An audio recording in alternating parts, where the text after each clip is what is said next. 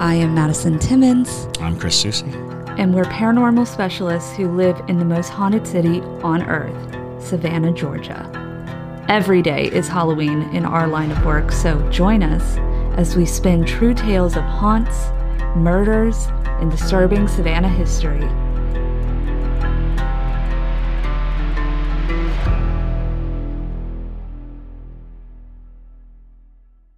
I'm Madison. I'm Chris. And welcome to the most haunted city on earth. Hello, and welcome back to another episode of the most haunted city on earth. My name is Madison Timmons. I'm Chris Susie. And I'm JT Timmons. And we are back with another Q&A for you today. We got some good questions, y'all. Yeah? Yes. Very we have exciting. Some ridiculously good questions. Thank y'all for sending in all your questions. You can send it in via... TikTok. Well, TikTok, or yes. ghost mail. If you don't have TikTok, you just shoot it over to our ghost mail. I got a couple via ghost mail, so. Yep, so if you don't have TikTok, ghost mail at Haunted City Podcast. That's the best place to send your questions. Otherwise, utilize the Q&A button on TikTok because that's where I go and find our questions. So absolutely. Something we haven't talked about on the podcast for a while is our show. Oh, yeah. I don't think a lot of our newer listeners, we've gained listeners at a very frightening speed, actually. So I don't think they know about our show. So Madison, go ahead, tell them about what we do, like the bread and butter. Sure. Yeah, we have a immersive horror show, if you will. It happens where we're filming right now at the Savannah Underground. And it's a completely 360-degree set, so you're on stage with the actors, bringing to life, three different Savannah ghost stories, essentially. So you go through a demonic possession, yellow fever, a boo hag, all the things. So it happens every weekend of the year. Yep, every weekend. Except for like Christmas and stuff, obviously. It's a year-round thing, and we love doing it. And it's just really wanted fun. to let y'all know. And follow us on social media. It's the Savannah Underground on Instagram and the Savannah Underground on Facebook. And for sure. Lots of fun stories come out of that show because we've been doing it for almost 2.5 years now, right? And so Chris actually doesn't know one of the best guests gone rogue stories that happened. So You would hope there were good guest gone rogue stories and not terrible. Well, stories. So most of our guests are absolutely delightful, and we've gotten to meet quite a few people who listen to the podcast from them coming to the show. But every once in a while, being Savannah, you get some people who come in very intoxicated. It's just going to happen, which is fine. But when we were at our old studio, or space, if you will, we had a different scene in the show. It was called The Plat Eye, which is another Gullah Geechee story. So the Plat Eye, at the end, you're supposed to defeat the Plat Eye with like blue lights and things like that. And one of the people got so into the story that they went up to the Plat Eye, took his giant, basically a weapon, because we had to be very cautious with it because it was supposed to be a plow that was handmade. Right. And it is so sharp. And he took the plow from the Plat Eye and chucked it across the theater and then proceeded to put the Plat Eye into citizen's arrest. No. And it was our Plat Eye's first night. Do we have to train audience? I know, right? You need like you should start every show with you are the audience. Yeah. You Right. get to participate, but you're still the audience. Yeah. Please do not change the course of the show. It was Seriously. it was Corey who was playing the Plat Eye that evening. It was his first night playing the Plat Eye. And his last. He quit, and he is now a librarian. Yeah. Right. He actually moved far away. he did. He moved to Atlanta. Oh, there you go. But Patrick had to and Patrick literally had to tell the guests, you cannot put the Plat Eye under citizen's arrest. That's not how we defeat the Plat Eye. It's so. Oh, goodness. We have gracious. delightful stories like that. And also the ghosts gone rogue in the theater also like to mess with the actors pretty often. We have a couple spirits that are particularly active in here. And one of them we call the toe tickler because in the Annabelle scene, the girls who are playing Annabelle have all reported the same thing where they feel a hand with a finger going down their feet. No. And one of our actors, she requested a blanket to put over her feet because she's like, I don't like it. She's like, who would? So there's that. The rocking chair. That I don't like humans touching my feet. I Well, don't want a ghost touching my feet. Well, that's what we thought. We were like, did a customer touch your feet? And because that has happened before. Like I said, Gus gone rogue. But audience, do not touch the actors. Don't touch the actor's feet. No. And they're like, no one was there. It was just the weirdest thing. Yeah, so there's that. The rocking chair I'm sitting in right now, it just goes wild. She's in a rocking chair. You didn't realize. Yes, I like the movement. It's fun. Yeah. But yeah, during the show last Saturday, it just went wild at the top of the show. It was just going beep beep beep beep beep beep. And really? So, yeah. Oh, we need to set up the cameras, man. Set up the cameras. They are. They They're are. on. It's recorded. I need to go get them. I know. Maybe I'll put it on Patreon. Let me get all the stuff and put it on Patreon. Yeah. We need to put a live stream of the cameras in the space so Yeah. people can ghost hunt whenever they like. It's true. If they It's true. You've been saying are it for a patrons. while. I've been It's saying true. it for a while. I know. I think we should approach other haunted locations with the idea of creating a subscription service so that we can just set up some cameras. I love the idea. And then just you the listeners at home can tune in at 3 o'clock in the morning and watch an empty hallway for a couple hours. Yeah. Alrighty, y'all. So let's go ahead and jump into the Q&A. We're doing a Q&A today. Whoop, whoop. Woo woo. Q&A Tuesday. Woo. All right. And let's get started with the first question. This is the Bry Guy was here, but it's like was here.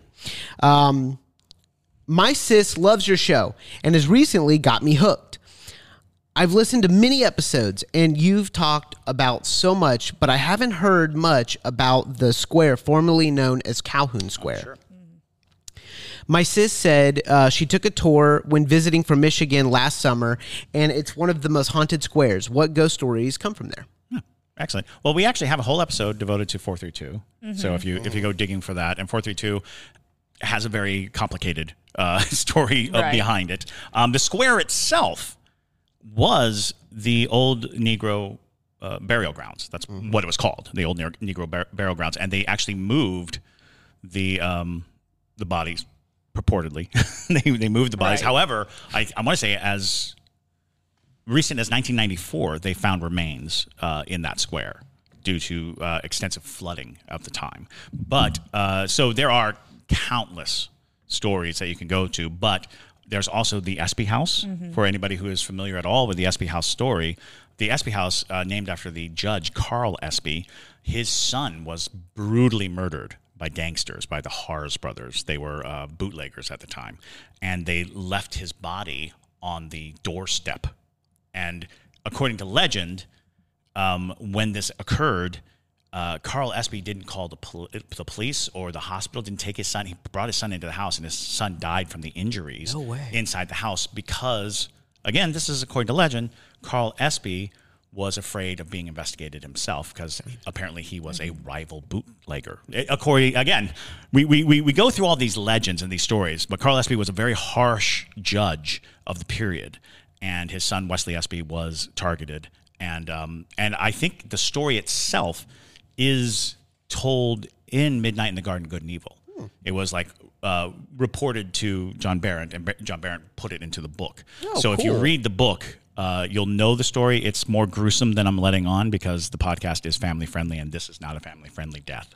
No, it is not. So it is not. No.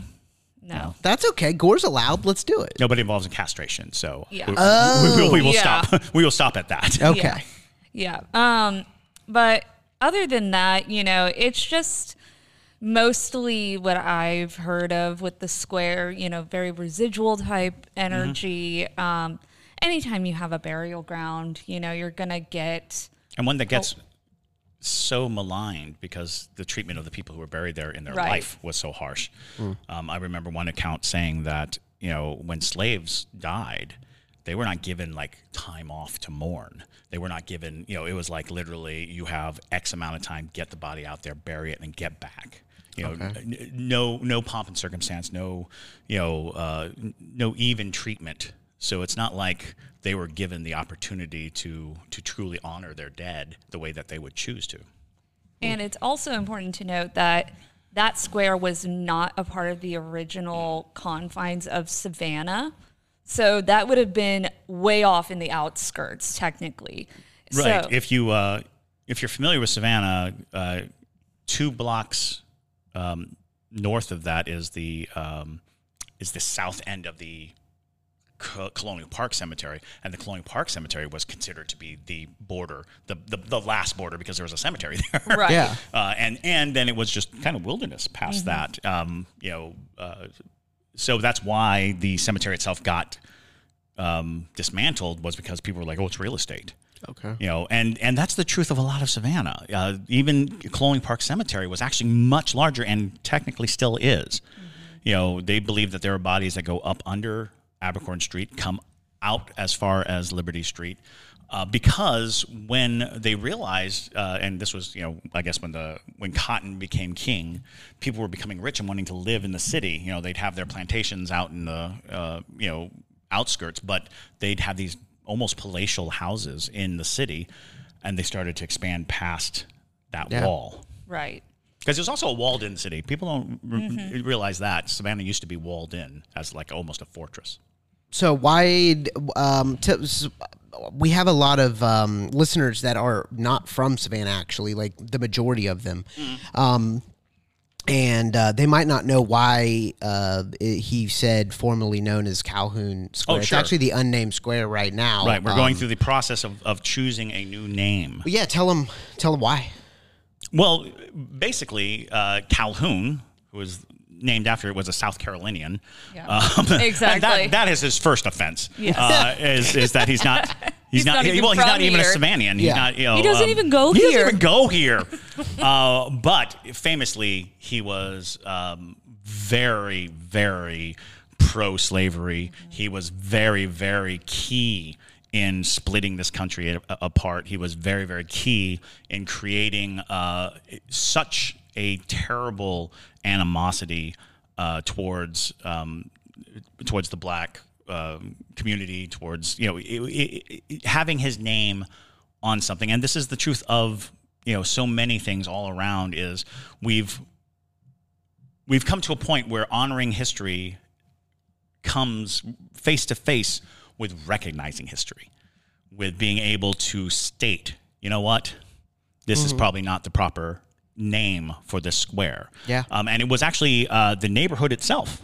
The people who lived there were a part of the spearhead effort to change the name. So, it's not one of those things, because it's not some historic thing. It is a missed opportunities, because there are many, many wonderful Savannians, many, many people who did hard and important work to the betterment of Savannah and the nation as a whole. Yep. That could certainly be honored with the name of Square.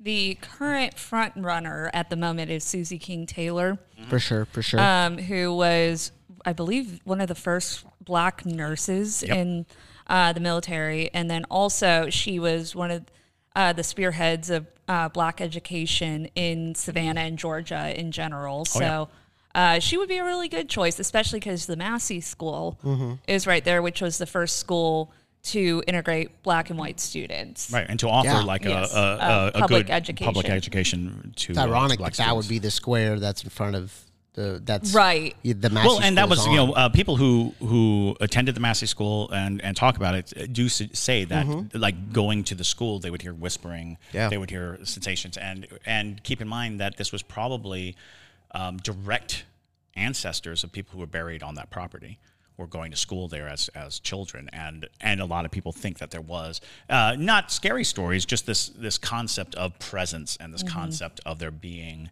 a spiritual component to it. Yep. So we ain't got no time for racists round here in Savannah. We'll beat you up if you come here and you're racist. All right, here we go. A drop of blue and a sea of red. Yes. Okay, here we go.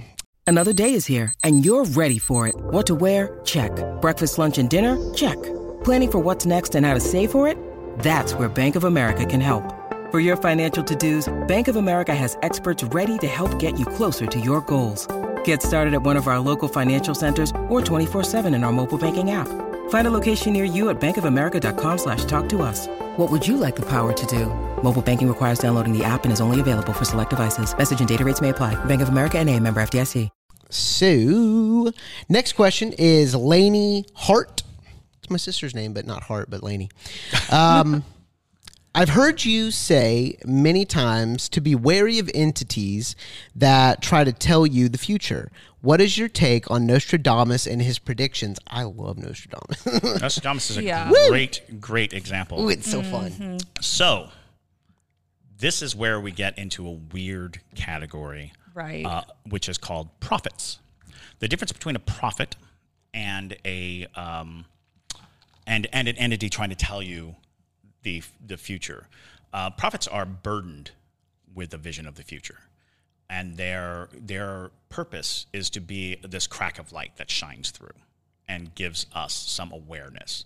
And that is why throughout biblical tellings, throughout almost every religion on earth, there are certain people ordained or touched to guide us, and their knowledge of the future is about the knowledge of, quote unquote, the plan. So when you deal with a prophet, you're 9 times out of 10 dealing with a person who's not trying to tell you what to do, but trying to outline check marks to the plan, to the road that we are on. And that gives credence to a lot of the prophet stories, because the prophets of the Bible and the prophets, handpicked by a deity to know the future, the oracles, these sources. The problem is, and as the story that I was introduced to was this idea, and it's framed in a Christian light because that's how the story is told, but it's amenable to almost any faith process. The concept is there was a singular deity or singular designer, and the singular designer made a plan. And he shared that plan they shared that plan, I should say, with like beings. We call them angels. So God says to the angels, look at this plan. Mm-hmm. And they say, that is good. That's actually in Genesis. God said, let there be light, and there was light. And someone said that was good. Someone was like, great, good plan, like the light. So the idea was that there was a plan for the universe. And God shared it with his angels. What happened next was a revolution, a war. And that war broke the factions, 1/3 of the host, the demons, as we call them. They're all fallen angels. They saw the plan. They know the future. The trick is, a prophet tells you the future without any exchange. Ooh. A demon tells you the future in exchange for something. They take something for the knowledge that they give. And that becomes one of those things is, are you reading signs of the future, or are you being told the future? For instance, people who use tarot, they'll put the tarot, and there will be a path of the future. They're using signs. They're using indicators. They're seeing a probability of future. They're seeing a path that's being cut and a plan, because the cards are telling her that. But if you're dealing with, like, say, a Ouija board, who is telling you, you'll write a book, this will be famous, you'll be rich, things like that, they are enticing you. They're trying to get you to give them something in return for the knowledge. So it's a tricky thing, but I believe that Nostradamus was a prophet. I believe that he was gifted with a sight of the future, or a glimpse of the plan, and he felt compelled to write it. And one of the most interesting things I'd ever read was the idea that Nostradamus was a biblical prophet, and it was believed that he was Jewish, but hid his heritage because it was not always easy. Certainly, still not always easy to be Jewish in society, and so by doing that, he obscured the idea that he was a part of a lineage of biblical pirates. I keep saying pirates. Prophets. Biblical pirates. I like biblical pirates. Biblical prophets. No, I completely agree, though. It's it is a tricky line because prophets are not necessarily the same as people who have prophetic dreams. Right. There is also a difference between that because prophetic dreams sometimes are, still just a glimpse of what could happen. Prophets tend to know like things a little bit more definitively, like if you the three will. Antichrists, Right? like Napoleon, Hister, and then the third Antichrist is coming. That's what he said, right? Mm-hmm. Yes, the blue turban. Yeah, right. Everyone's gonna love him. Yep. Yeah, and then he's gonna just destroy, ruin things. Yeah, that's how we knew it wasn't Trump. All right. But yes. Oh yeah, sorry. But yeah, so basically though, I was going to say that, it's interesting when you watch or you look through Nostradamus's predictions and still see that there are some human interpretations. Oh, yeah. So like, Hister, which is believed to be Hitler, he didn't get the name exactly. It's still kind of iffy because anytime you are dealing with something that is outside of what humans can grasp, you're not going to get exactly 100% definitive. Yeah. And that's important to note as well. But it is quite compelling and interesting. And if for sure. And there's no prescription for action. Right. Is the other thing. It is not avoid this or do this. I want to say there was a TV show that suggested, it was like an action adventure show where they're trying to save people by, decoding Nostradamus' writings. And it's like, it's more of a prehistory of looking out. Because the idea of prophetic dreams, one of the images I always liked of that was like certain life events. You throw a rock into a stream and then there's ripples. Well, the ripples are going in all directions to include the past. So that ripple, you might just hit the ripple of an event. And that gives you some indication of what that event is. And the more traumatic and the more intense the event is, the stronger that ripple is, the stronger the current that comes off of the event. And some people are just very sensitive to the ripples. Mm-hmm. Some people, a ripple is coming up because time is a construct. We made it up. And there's a good chance that we are imprisoned by our concept of time. Wow. And we could conceivably undo that concept if we really tried. But that would probably undo all reality, so don't try. That's true. All right. Yeah. Heard that in the grease. Okay, here we go. Bring Bleach 88 asks, because of it being the main decayer of corpses, does moss and or fungi have anything to do with the paranormal? So good. What a good question. That is a really good question. It's tricky because everything does have its own energy and it has its own purpose, but I don't necessarily consider it paranormal per se. Now, when you get into the science of mushrooms, it gets very complicated and they are so interconnected and so intelligent in their own weird facet because they're able to communicate with each other through this like whole interconnective design of sorts. But just because they are the consumers of the dead does not mean that they are haunted mushrooms. It's So this is fun. There is a prevailing concept that fungi, moss, anything that naturally pulls from the dead are actually absorbing the paranormal properties. They're actually keeping it from getting out of control. Their responsibility is to take in and give purpose to some of that energy. When humans started embalming people, ghosts became more and more an issue because no longer is there something feeding off of the paranormal energy? No longer are things feeding off of the body. You know, for some reason we hermetically seal bodies and we fill them with chemicals so that they'll retain their properties. And so the question is, circle of life question is, was there a spiritual element to nature? Mm-hmm. Does nature not just feed off of the organic, but could it feed off of the paranormal or supernatural or spiritual aspects of the body, allowing for the circle of life, allowing for, you know, are we cutting ourselves off from the natural world? Sure. And is that part of the chaos that is happening in our world? Is that part of the decay of our planet? Is that we stepped out of the cycle. We stepped out of the circle. We decided that we didn't want to become, you know, food for the mushrooms. For the mushrooms.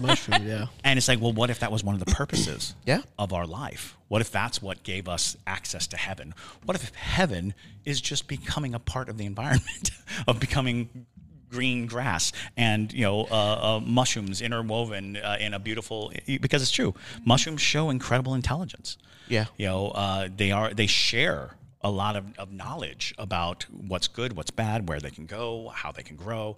So I do think it's interesting. It's a great question. What a good question. But I just recently saw the put your body in a tree. Yeah. Bag. Yes. I'm like, that's what I want. Yeah. That is what I be would a like. tree. I want to feed something with my body. Yeah. I don't want to just sit in a box. Could you imagine, if you will, all the people since we started embalming, all the people are still in those boxes. Yeah. Waiting for ascension, waiting to go to the next place, but they can't because they're full of chemicals and plants aren't going to eat them, and they're just going to decay and rot in a very safe. Because now I think that, like, our coffins are like steel and like, you know, those things and are airtight. And it's like, what have we done? True. Dead people don't need pillows. That's funny. We don't need cushions. Dead people don't need pillows. I don't know what to do with this, with the idea that we funny. put all of this we put money. We put a lot of money into the weird rituals that we've come up with. I feel like that's for the families, though. Funerals, for graveyards, not even the funeral. Like just to know that they're in a comfortable. Their corpses are in a comfortable position, and they're not like, you know, in an L shape or something. Well, but we need to normalize the fact comfortable. that death is beyond discomfort. You know, we need to normalize the idea that I would rather be dropped off in the middle of the woods than pumped full of chemicals and put in a sealed box. Fun fact about Madison and I actually is we did a tree planting ceremony at our wedding, and that tree was planted in the same place that we are going to be buried at our mountain house. Mm-hmm. So that's technically going to feed our marriage tree. There has to be a way to avoid the formaldehyde. There has to be a way to avoid the embalming process, because embalming is why? I mean, I know why, but it's not necessary anymore. I'm sure you could sign a waiver and say, "Don't do anything to me. Just bury me as quickly as possible." But you know, for a while, it was law. A waiver? Yeah. No, that's in your will. But there was a law that you couldn't do that. There was a law stating that everybody had to be embalmed. Was it like a Georgia or federal? No, it was law of the land. Oh, dang. If any funeral directors are listening to this, or Funeral Babe on TikTok, I will at her. Let us know. Funeral Babe? Yes, she's so cool. She's a funeral director, I want to say up in Massachusetts or somewhere up north. Funeral Babe. She's dope. She literally goes through like all the process of because as a mortician, what they do and all that. It's very fascinating. Yeah. But yeah, if anybody knows the legalities of that, let us know. Yeah. How do you avoid it? What do you do? How does it come down to it? But on the topic of mushrooms, though, moss in general, they do have. If you're looking on the metaphysical side of things, they are protective agents. Spanish moss, definitely, specifically, which we have a ton of here in Savannah. That is a protective plant, if you will. It protects you from the sun, but also metaphysically, it protects you from negative entities and things like that, which is interesting for Savannah in general. Well, there's there are stories about Spanish moss will not grow where innocent blood has been shed. Right. Those kinds of stories abound because there's always looking for an explanation of why one tree can be laden with Spanish moss and the next tree over, nothing. And one of the more interesting ones was iron. That they were like, if there's a lot of iron in the tree, then the iron comes from the blood of people. If their blood has been spilled, the tree was soaking up iron. I don't know. But it is interesting because that question is about nature. Right. And how we kind of ran afoul of nature and are running afoul of nature. So I would like to believe that anything that feeds off of death is renewing the dead thing, is giving the dead thing life, is allowing it to have life. Yeah. So there you go. For sure. That's a fun question. Yeah. No, it definitely was. Oh, you sold some earrings, hon. Nice. Just got the Venmo. Yeah. Just as I want to just add to that is like, just as the resident Christian at the table, I've always seen fungus and just, mushrooms in general as like God's ultimate tool of destruction. It's like you I don't know. It's like, it just eats and destroys everything and returns it to the earth. Yeah. And so, it's weird they use the word dope. destruction. Yeah. Because it's not destruction. The destruction was done. The body is dead. It's if you think of it in that Christian sense, it's the promise of everlasting life. Oh yeah. Because life comes from death. Life from death. Life from death is a big concept. Yeah. And it's like, well, is there any proof? Well, of course there is. Mushrooms. Well, of course there is. Look at what grows when somebody dies, and maybe that's an allegory for your soul. Yeah. When you die, your soul could conceivably. I've always seen. I've mentioned this on the podcast before. I've always seen nature as like proof that God exists. Right. It's as fitting a love letter as it is, and it is. And humans just tear that letter up and crumple it up and right. Yeah. We do. And then litter with it. And then for you witches out there, because I know there's quite a few of you who listen to this, use Japanese moss balls as a ward.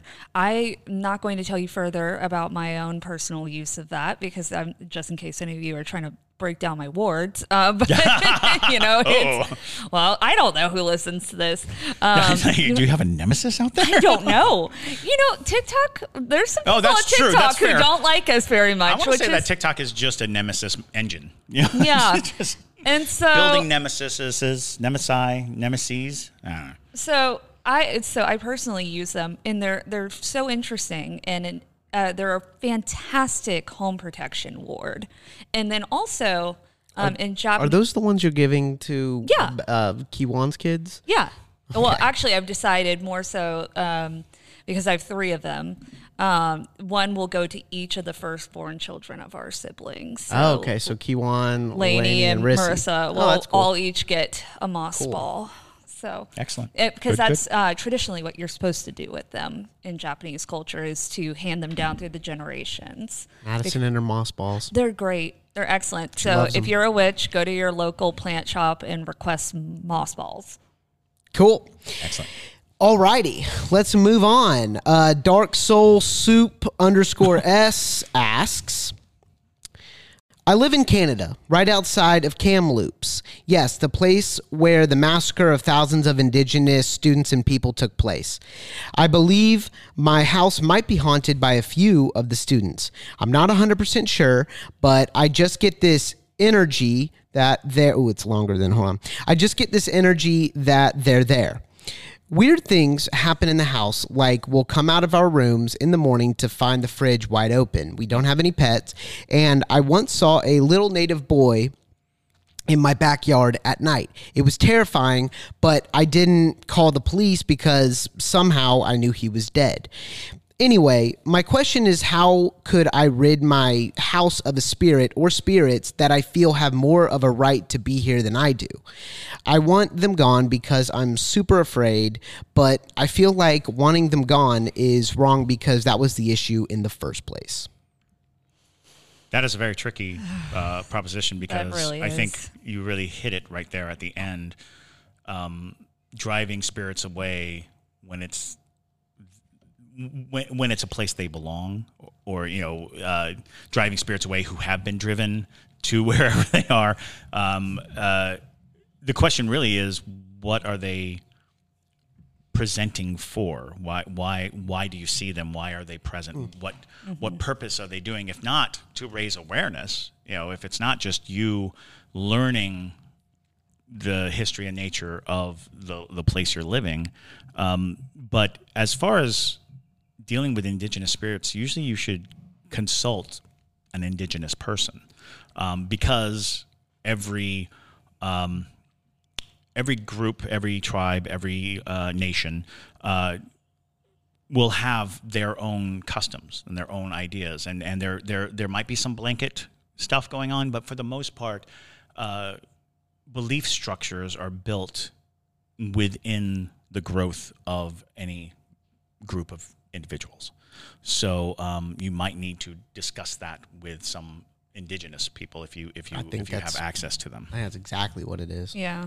I mean, now the biggest thing is I find when you're dealing with, now this is at least coming from my own personal experience, where I grew up, I had the spirits that were in my house were indigenous. And I find that it's best, I get that you're scared by them, but it's best to learn how to coexist. Yes. Because it doesn't sound like they are trying to do anything to purposely scare you. So it's more so you just kind of have to work past that initial fear and just accept that they are there. But sometimes, and I think, Chris, you would agree with this, sometimes fear you just can't get over. It's true. Even if I don't care how many tarantulas you make me hold, I'm going to be afraid of them. I'm sorry. Yeah, but you can't expel. That. It's not a tarantula, though. No. Like I'm just giving you an example. I never said it was a tarantula. No, I'm saying, I know. Yeah.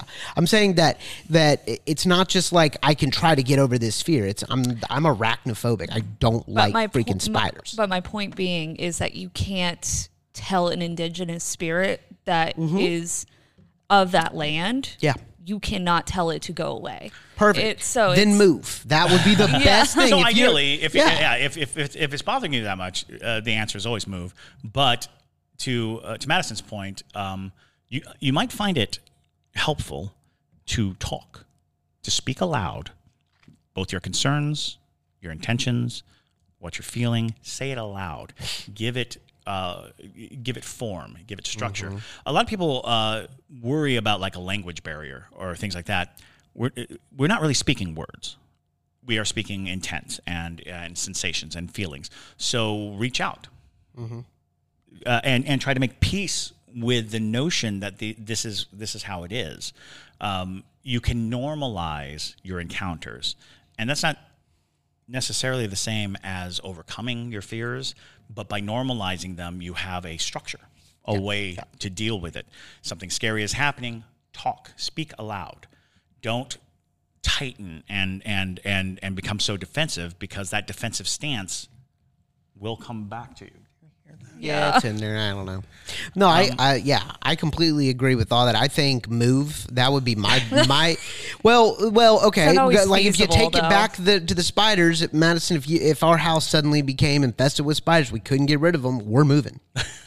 And that's usually. It's funny because when I do investigations or I talk to anybody, I will gauge how haunted a place is by that response. Yeah, it's like if they moved away, then I immediately put it higher on the list of probable haunts, because some people can handle it. Some people can take it. And sometimes the haunting is at the level of doubt. Yeah.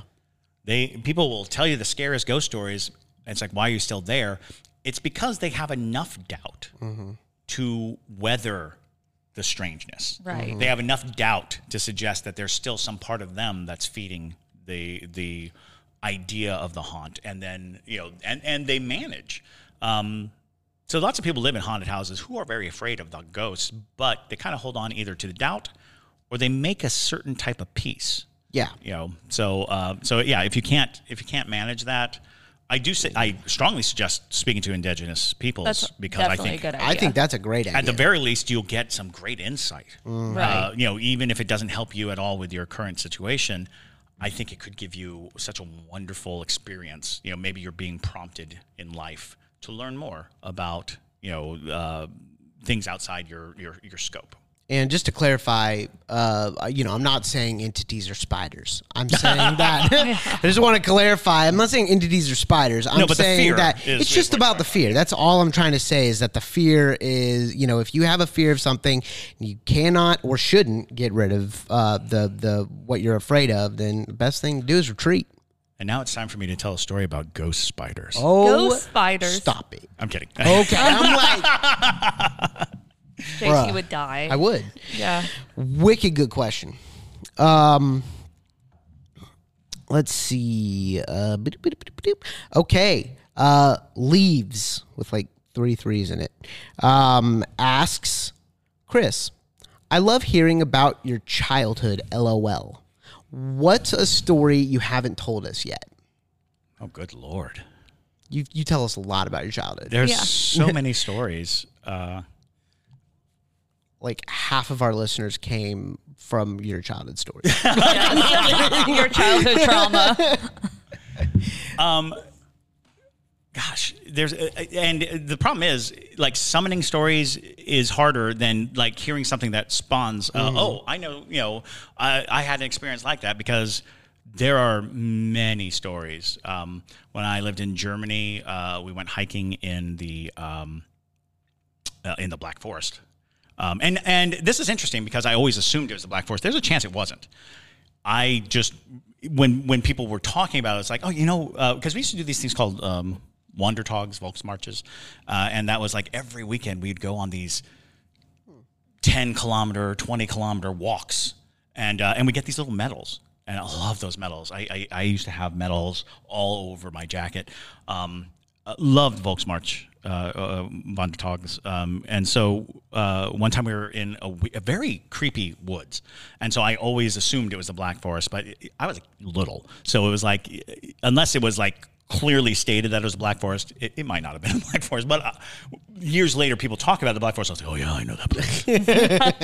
I've been in a scary forest in Germany. I know what that's all about. So I'm walking through this forest, and we're not walking through the forest. It's a path. And we're Volksmarching. I had I was wearing lederhosen.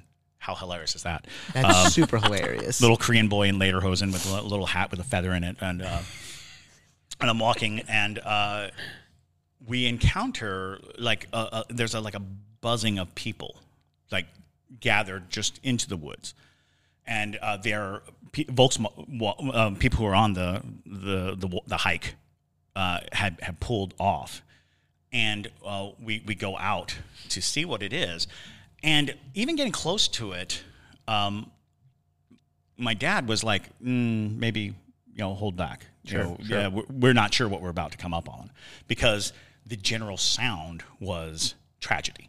Oh, like we're coming up on something tragic. Okay, and we're getting closer and closer, and a buzz of German conversation going on, and I am looking through the legs of the adults.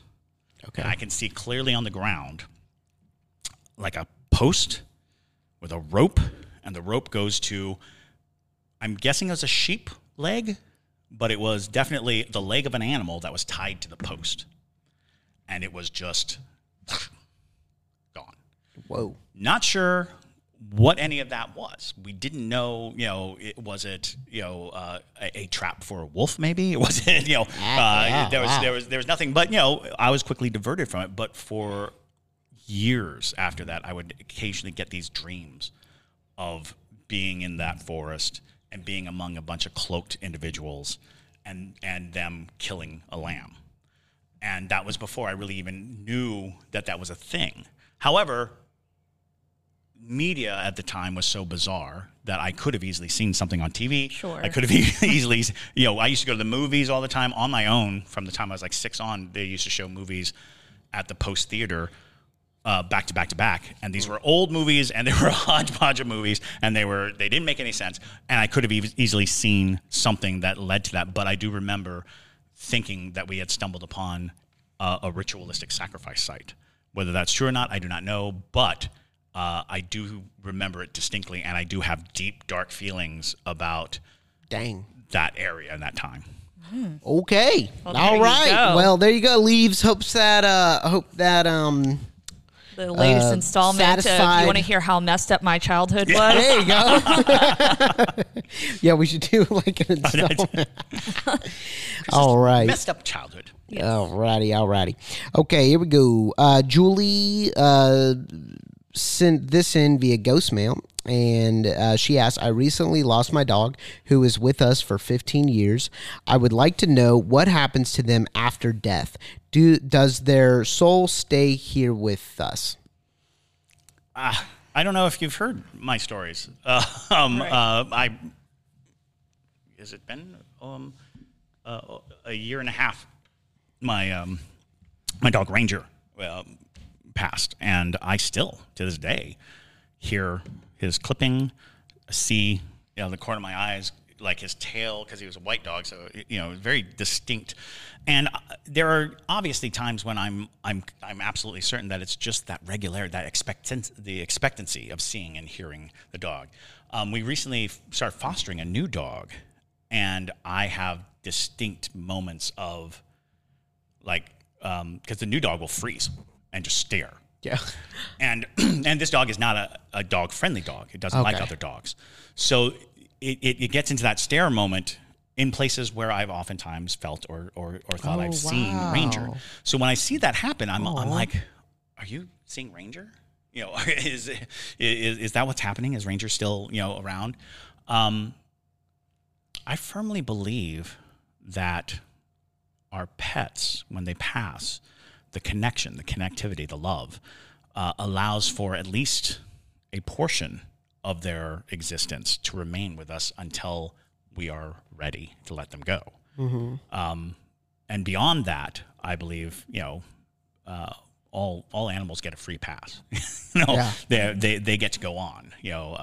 If anything, living as a human is probably the toil of existence, and hopefully we'll come back as a dog. Hopefully we'll come back with the leisure of pet and of animals that are pampered and taken care of. So hopefully, the concept of all dogs go to heaven lives in my heart. I believe it, and so I don't have an answer that is definitive, but that is what I think. Okay. Yeah, it's hard to gauge exactly what happens with animals, but I will say that animals tend to leave behind residual hauntings a lot. Actually, I think we picked up a ghost dog of some form, because recently, within the past 2 months. Of course you did, honey. I know. I'm telling you, I think. I forgot to do this. Meow, meow, meow, meow. All right. We're gonna next ghost mail is gonna be real nasty. Oh, thank you. Okay. Well, but yeah, so I think we picked up actually a ghost dog, because for the past 2 months or so, I have been seeing this little blonde dog that is not Argyle, because I keep thinking it's Argyle. And so I'll see a little blonde dog run out of the corner of my eye while I'm in the kitchen, or I'm out back with our dogs or something, and I'll think that it's Argyle running by me, and then when I look, she'll be laying on the couch in the living room, or she'll be in the bedroom, or she won't be anywhere near me. And so I think that a ghost dog of Savannah has decided to come live with us in our zoo. But there you go. You know, that's interesting. I once had a friend. His name was also Chris, and I'm trying to remember this story that he told me. It was a while ago. I was 13, 14 when he told me this, but he said that he recently went to see his grandfather for the last time, And I don't think I've ever told you this, Maddie, but when his grandfather was in hospice, they came to visit him and all of that stuff, and he wouldn't stop moving his hand like this. Oh. And then he died later that night. I think, it was later that night or early next morning, but he wouldn't stop moving his hand, and they thought it was like like some type of medical thing, where it's like a muscle spasm or something like that. But he actually lost his dog like a couple years before, and so Chris and his family, they thought that his dog was like coming back and like welcoming him into the afterlife. Yeah, that's such a cute story. You're like, Argyle, you better do that. Argyle is going to be on. I've said this before. She's going to drop a ghost tennis ball on my face, and she's going to be like, throw it. I'm going to be like, I'm dying, and she's going to be like, I don't care. Yeah. Well, then get out of that body and grab the ball. Exactly. She's like, we have all of eternity. Yes, I can wait. We do. I can wait. It's true. That's funny. Yeah. So yeah. JT will require Argyle to escort him into the afterlife. That's true. That's my baby girl. That's my baby girl. All right. This is the last question. It's been a great episode. Great questions. Thank y'all for really sending them in. Wow. All righty. So the last one is from Ultra Pair Junkie, Ashley Werner. Oh, yeah. And I have a feeling it's about Jameson, the other Ultra Pair Junkie. And she asked, how old do y'all think a kid should be to start ghost hunting? Well, I mean, you can put an age on it if you want, but if the kid wants to ghost hunt, they're gonna ghost hunt. And knowing Jameson is a good kid. He's gonna listen to his mom, but if he's anything like how I was when I was a kid, I was just doing it on my own, whether people knew that they were, knew that that's what I was doing.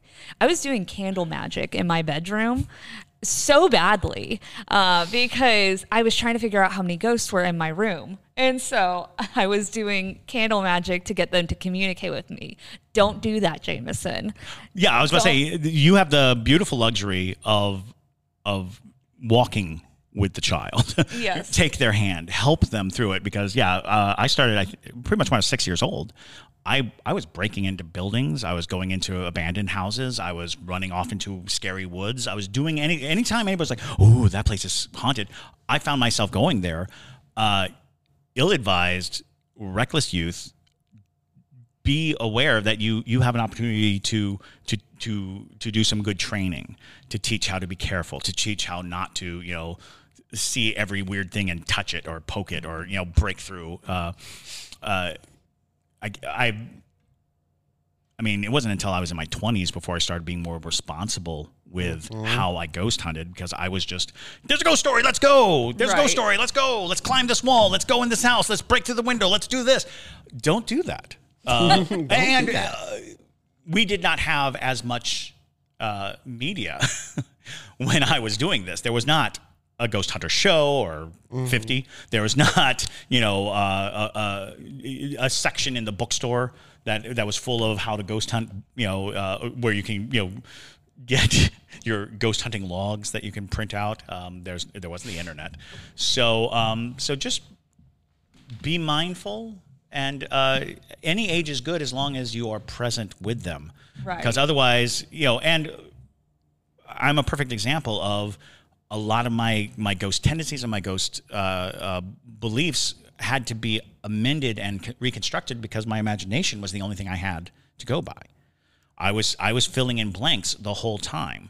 I didn't have a lot of resources, and I didn't have other people that I really talked to. And when I did, they were my same age, so we were all just sitting in the dark screaming. So you can be a great guide for a child who's interested. Yeah, I was the kid that was leading seances at the slumber parties.